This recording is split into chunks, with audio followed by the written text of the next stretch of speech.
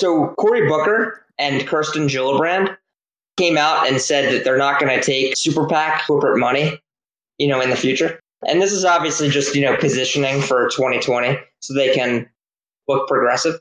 But what he went through is, so he went on opensecrets.org, and on Open Secrets, they break down where candidates get their funding. So they break it down as small donors, which is under $300, large donors, which is between $300 and $2,500, which is the maximum for an individual donor. And then corporate PAC money, which is obviously super PACs are unlimited as far as how much you can contribute.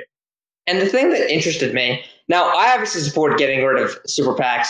In fact, I support fully publicly funded elections. I'm going to argue the other point here because so even Cory Booker and Kirsten Gillibrand, right? These are the biggest neoliberals, you could think of, right? Somebody like Cory Booker specifically. You would think Cory Booker, he must receive hundreds of millions of dollars from Goldman Sachs and shit. And I was actually surprised by how little money he receives from corporate donors. Going to Cory Booker. That is actually surprising because Cory Booker is considered the leader of the pro-business wing of the Democratic Party. Yeah, so here are the actual numbers. So from 2013 to 2018, that's a 5-year period, 10% or 2.3 million came from small individual contributions. 72.84% came from large individual contributions, and that's 16.5 million. And then only 10.62% or 2.4 million came from super PACs. So really, he only got $2.4 million from super PACs. So even if we overturn Citizens United, that's only $2.4 million for the biggest neoliberal in the party. It doesn't change very much. You know what I mean? While super PACs are a problem, large individual contributions perhaps might be a bigger problem, or at least just as big of a problem, right? What these large individual contributions are for the most part. I'm going to hold a fundraiser, in some swank apartment in New York City and invite a bunch of people from Goldman Sachs and charge them $2,500, which is the maximum, and then raise $1 million in an evening, for a dinner party or some shit. So that's 72% of where his money comes from, 73% almost. So I would say that even getting rid of Citizens United doesn't actually change anything. The solution, we don't even actually have to get rid of Citizens United because not that much money comes from super PACs. Lower the maximum individual contributions. That's the real key. The problem ultimately with getting rid of Citizens United is that the Supreme Court and various other courts that uphold that essentially the reason why Citizens United is valid is it's a free speech issue. Sure. But that's what I'm saying. We don't have to get rid of Citizens United. It's not as big of a problem as people think. It's not politically practical to get rid of Citizens United. True. I don't think you really can do it. The courts have already made their decision where they're going to stand for at least a time period. So it doesn't even matter though, because super PACs, like I'm showing, they don't even donate that much. So what we do have to do is focus on the large individual contributions. So if we had somebody run and say, we're going to lower the maximum contribution that an individual can donate from $2,500 to $500 or something like that, I think that would actually have a bigger effect on, how politicians vote. When I was down at the Student Action Summit for Turning Point, there was actually a group of people who were talking about term limits. They kind of broke down a good chunk of evidence. You can give people contracts, you can give people special favors in terms of allocating out tax money. And so what the person said is that essentially the best way to fight actual corruption of where overspending on projects is to literally just have term limits. It has been shown empirically that states that have term limits will have lower spending. It's called pork. They'll engage in less pork barreling. And then his argument also is not just they engage in less pork barreling, but then they have lower spending rates, which means they can have lower taxes. So if you want lower spending and lower taxes also, you'd support term limits. Which in that case actually was wow, I'm convinced. I wasn't necessarily, I was kind of iffy on it. I wasn't one way or the other. So actually that really convinced me. I mean, I have mixed opinions about term limits because, I hear what you're saying and I'm not going to dispute that data. But in practice, I think term limits could come with some unforeseen problems. For example, there are power brokers, who exist in the Senate and the House of Representatives, right? People who wield power and are able to really bring their party or maybe both parties together. And we don't really see that, right? As Americans, we don't think about that. But there are some really, really effective senators and representatives. Yeah, and just throughout history, like I just watched the movie LBJ, LBJ's presidency and stuff. And he was a guy who was able to do that, right? Because of his connections, because he was in Congress for so long. But yeah, because he was, the majority leader, I think, because he was the majority leader and he had so many connections there, he was able to get civil rights passed because of that. And, he was also able to get, a bunch of other key legislation passed during his term. And that's because he had so many connections and he was able to just influence and influence and influence. So if we have term limits, just hypothetically, you're not going to have that. Now, that may be a good thing in some areas because then you won't have as much corruption. It could also be a bad thing because you'll just have a bunch of newbies in there who don't really know what they're doing. It's like good intentions and new people who aren't familiar with politics doesn't always lead to good results, right? Jimmy Carter is a great example of that, right? This great guy, I have a huge amount of respect for Jimmy Carter. He thought he was going to come into Washington. He was new. He didn't have experience in D.C. Thought he was going to clean shit up. Didn't happen. He obviously wasn't the most successful president. Having some people in Congress who have been there for several decades and know how shit works, that has advantages. Yeah, I definitely would agree with that argument. In this case, I'm willing to take some risk. Most people just serve to just be like a voting bloc. I don't actually support what I'm about to say, but effectively it works basically where we all just vote for a party list. We kind of just say like, okay, who do we want? And here's like a list of people, and we just vote for the party. We don't really care about the local candidate. I wouldn't actually support a system like that because I think in the end it does matter. But effectively for a lot of decisions, just as basically part of this party, you're going to do whatever we tell you. Right. In the past, the party apparatus wasn't as strong as far as enforcing very specific views. Like I said, I was just watching the movie LBJ, right?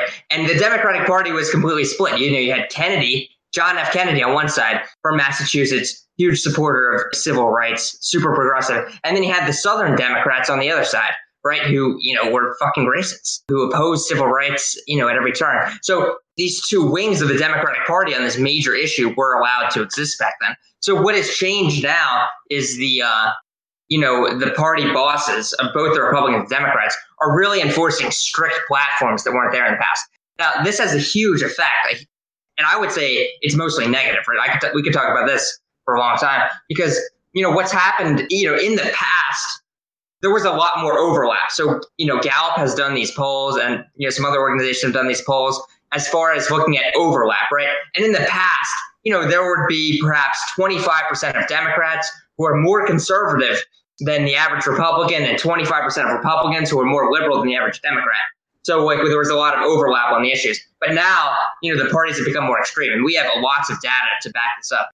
There's various websites that aggregate position of politicians. I do believe they had various institutes do various things like scorecards where they kind of show where the politicians stack up. And it's usually when you look at those scorecards of kind of okay, where do the Democrats fall on this one issue and where the Republicans, it's usually pretty, I believe the NRA, it's pretty much all Republicans highly regard it, where most Democrats have basically pretty low rating.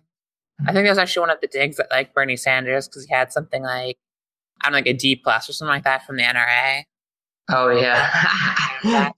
But anyway, I guess the other thing I wanted to say before we move on to this issue, I guess, is back to the other issue. Perhaps, maybe super PACs and money even from rich people, maybe those things don't matter at all. So maybe even, I'm just saying this is a possibility. Maybe if we got rid of super PACs, large individual donations, we got rid of, let's say, all financing, right? All private financing. All campaigns are publicly financed now. I'm going to propose that even if we did this, we actually wouldn't see that much shift. I would say that corporations have dominated our culture so much, and they've kind of, I would just say, brainwashed, the population, especially in the U.S., to believe strongly in free market capitalism and to oppose anything that even looks a little bit like, socialism. I'd have a slight criticism of what you said. I think that when it comes down to the actual issues, it's not necessarily that people are being brainwashed. The media, for example, was very overwhelmingly pro-Hillary Clinton last election. In that sense, the media was, it's almost like free campaign advertising, an entire media structure, which is basically to shame one type of voter. Think about all the money that would cost to have a massive campaign where you essentially mobilize nearly all of the media to your defense and to shame the opposition. Like a lot of in countries, I'm not saying it's this extreme, but like a lot of times people say like, oh, elections were complete frauds. Not necessarily if that the votes were frauds, but that the media was dispatched overwhelmingly to side with one type of political interest, and that no side of the other political interest was given a fair hearing in the media. You can say whatever you want about Hillary Clinton versus Donald Trump, but in this case, that is a very, very powerful force. They definitely came out very strongly in Clinton. I think that it just didn't matter this time, but usually it matters if you have the media mobilized. Yeah, I do agree with that. But one other thing I found, and I think this kind of illustrates the point I was trying to make pretty well. So I want to talk about, France, versus the U.S. But here's a paragraph from HuffPo. So by law, campaign expenses are subjected to a maximum ceiling, and spending in excess of that is illegal. It's in France. The state also subsidizes candidates. It gives about 8 million euros, half of the maximum amount of expenses allowed in the first round, to those who obtain more than 5% of the votes in the first round, and about 800,000 to those who do not make the 5% cut. So French politicians are therefore not enslaved to special interests or super PACs that they are in the U.S. Televised political ads are banned. So now let's look at what happened, in France 2017. What happened there was, France is a country that's far more skeptical of capitalism in general than the U.S. is, right? I would say that France is, very skeptical of capitalism, probably more skeptical than any other, Western country. But so I was just reading the other day about how outside of Paris, there are lots of towns still have communist mayors, right? You still have mayors from the Communist Party, which I thought was hilarious. France generally is going to be a more left-wing country than the U.S. Plus, they don't have corporate money just flooding candidates like they do in the U.S. So you would expect that left-wing candidates to do very well. But then let's look at the 2017 election there. The actual left-wing candidate only got 20% of the vote. He got a little less than 20% of the vote in the first round. And the second round turned out to be a fascist versus a neoliberal. A neoliberal who's probably even to the right of Hillary Clinton, or probably about where she is. He's the only leader of a Western country that, if you look at the political compass, would put him in the bottom right. He's closer to like Friedman or Hayek. Actually, he's like a true neoliberal. If you talk about like Friedman and Hayek as the archetypical neoliberal, he's like basically there if you look at his political compass. Yeah. So why is it that even if you take out corporate money, and even if we're in a pretty left-wing country, why is it that a left-wing candidate only gets 20% of the vote? His name is Jean-Luc Mélenchon. I believe he only won even in Paris, he only won like one district, Saint-Denis, which is like basically the ghetto. So he did well with very poor people and with immigrants. But then outside of that, like even in a very left-wing country, he just couldn't, get many votes. And I think that's kind of incredible. So what that tells me is that even if the U.S. gets rid of all this corporate money, it's not going to change that much. Their Socialist Party, they just had, what was his name? Yeah, Hollande. Basically, a lot of people have kind of turned against him because of they had like large things like capital flight, for example, and really just a sluggish economy that was very much lagging behind a lot of other economies after the big like European crisis that happened a few years ago.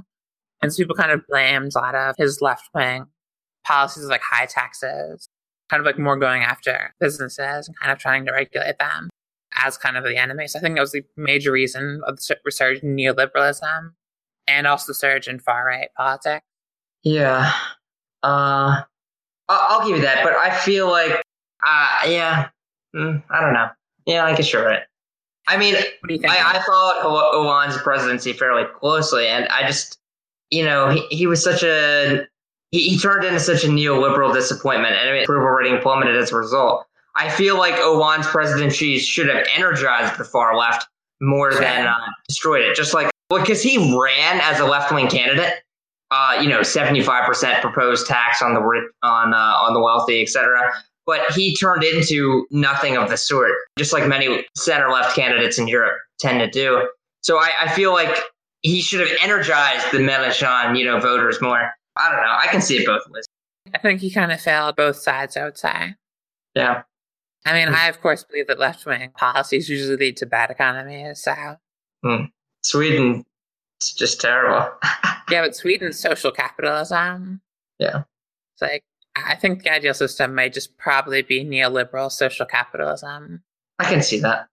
Just no regulations, or like very slim like regulations and slim kind of government involvement in the economy, but just have like social safety net. Yeah, as long as there's basic income, I'm fine with getting rid of so many regulations. Basic income is basically invented by neoliberals, so. I know, but it's the one thing that you can get lefties like me on board for. Yeah. I'll go on with your neoliberal project as long as I get my fucking check in the mail every month. The ethno-state, and we could probably make like 10 videos out of it, because it's like, I just find it like a super like rich topic that you could talk about in a lot of different angles. The way I look at it is, so if you're going to create a white ethno-state, most white people are not going to want to go there. They're not going to want to disrupt their lives. But let's say hypothetically that you got a few 100,000 white people who are interested in something like this, which I think is possible. For some reason, the United States like let them have some land. So that's a possibility, right? But what I would say is, this would be my biggest question to the alt-right and to the ethno-state people. Why don't you just move to Maine or Montana or West Virginia? These are all 90 plus white states. And there are many towns in those states that are 100% white.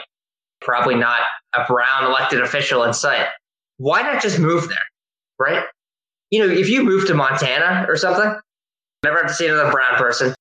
The federal government isn't going to have a huge reach over you. You know, if you go buy a cabin up in Montana, let's say the alt-right they wanted to start a town in Montana. You know, they just bought up a bunch of buildings in a town or whatever, and they own the whole town basically. Like, yeah, they're going to have to pay federal income taxes and stuff. But like, other than that, the federal government isn't going to really do much. I mean, a lot of libertarians have moved to New Hampshire, and they've basically created a right-wing enclave of libertarians. It's actually slowly become more and more red over the years, because the libertarians have specifically decided to move to New Hampshire. But why does the alt-right then need an ethno-state if they can just do this? Poland is like 98% white and has an authoritarian right-wing government. Move to fucking Poland. Move to baseball. I mean, shit. Stop complaining. I mean, they're already like white ethnic. That's already a white ethnic state. It's literally a white ethnic state. And they literally keep people out. Or move to Iceland. The country has a very strongly merit-based immigration system. It's essentially all white. I think it's like one of the whitest countries. I believe you're right. 93% are Icelandic citizens. And then like 3% are Polish. It's like basically all white. And then like, yeah, some people from Lithuania and Denmark and Germany. Yeah, it's all white. There might not even be like 100 brown people here. I can't even tell. Oh yeah, here. Okay, there are 200 Chinese people. Yeah, basically that's it. See, I just don't understand why they want. So this is what worries me about the alt-right and the ethno-state people. Is like, so there are already all of these options for them, and yet they keep trying to fight to make the U.S. or Britain or France a white ethno-state, right? So to me, this seems more about authoritarian like control than it does about like being around other white people. This reminds me of an argument I get in with ANCOM. I like the United States how it is. Like, it's not really too bad here. I know you like to complain. Seriously, just get the fuck out and go do somewhere else. There's other countries you could probably do it. Like, literally just don't bother me about it. And it's like, no, we have just as much right in this country as you do. So we're going to fight it. And I'm like, okay, well, I'll have to fight you then. Yeah. That's the problem with land. It's like, land is so scarce. And even assuming a government does cede some of its land to you, it's not going to be resource-rich, desirable land. So, like, I do kind of understand to an extent. But at the same point, land is becoming much less important. It's more about technology, right? Like, Silicon Valley is in, like, a super small, like, part of the world, and yet it's the most important, like, few square miles on the entire planet as far as technology goes. So, like, you could take Iceland and create a Silicon Valley up there, and, like, you know, who cares if it's cold and in the middle of nowhere? Here's the thing that they're missing, though, because Alternative Hypothesis 1's kind of a very, like, right-wing authoritarian government. That's kind of what he envisions, like, would be the ideal of a society. So if you look at places have been very successful just based on land. Like, look at Hong Kong. They basically did is they said, okay, people can do whatever the fuck they want. And the fact that they did almost no regulation, it became like almost a place where people can come and do business freely. Singapore pulled off the same basic thing that Hong Kong did. Now, if they go and form this other ethno-state and they start European purism, kind of getting back to their roots and having an authoritarian state, nobody's going to want to invest in that. So you're going to have a shitty piece of land. Nobody's going to be willing to put any resource into it. So you're just going to be poor. Well, I think they could actually be moderately successful. But yeah, they're never going to be they're never going to be super rich. My suggestion for them would be, well, you don't go to Iceland probably because people there are too liberal, right? You can't just take over a country where people are already liberal. So you find a conservative majority white country like Poland. So then you don't have to worry about any war or anything like that. Just all of these people move to Poland, right? And you get enough people like that who move to Poland, enough white alt-right people. And then the local population is already super conservative. And then you just keep voting, for super conservative people. Now, Poland's economy is fine. It's not great. Obviously, Eastern Europe isn't as successful as Western Europe. And people in Eastern Europe are leaving Eastern Europe and going to Western Europe, even though multiculturalism is supposedly scary and failing. So that doesn't make a lot of sense. But so if they all did this, just went to Poland like this, the economy it's never going to be as successful because a lot of businesses are just going to boycott the country, right? Like if Poland becomes like the unofficial or official white ethno state, like a lot of businesses just aren't going to go there. You can be relatively isolationist and still relatively successful. You just have to produce things in your own country, which is what they want to do anyway. And the cost of goods is going to be high, but it's still doable. I mean, there are lots of examples of this. I don't think that's the end of the world, but it's never going to be like a super high GDP country.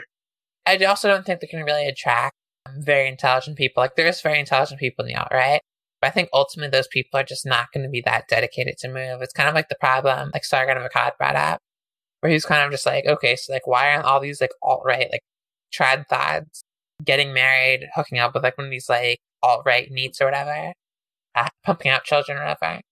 I don't think anybody who's really successful is really going to want to move there and just be poor.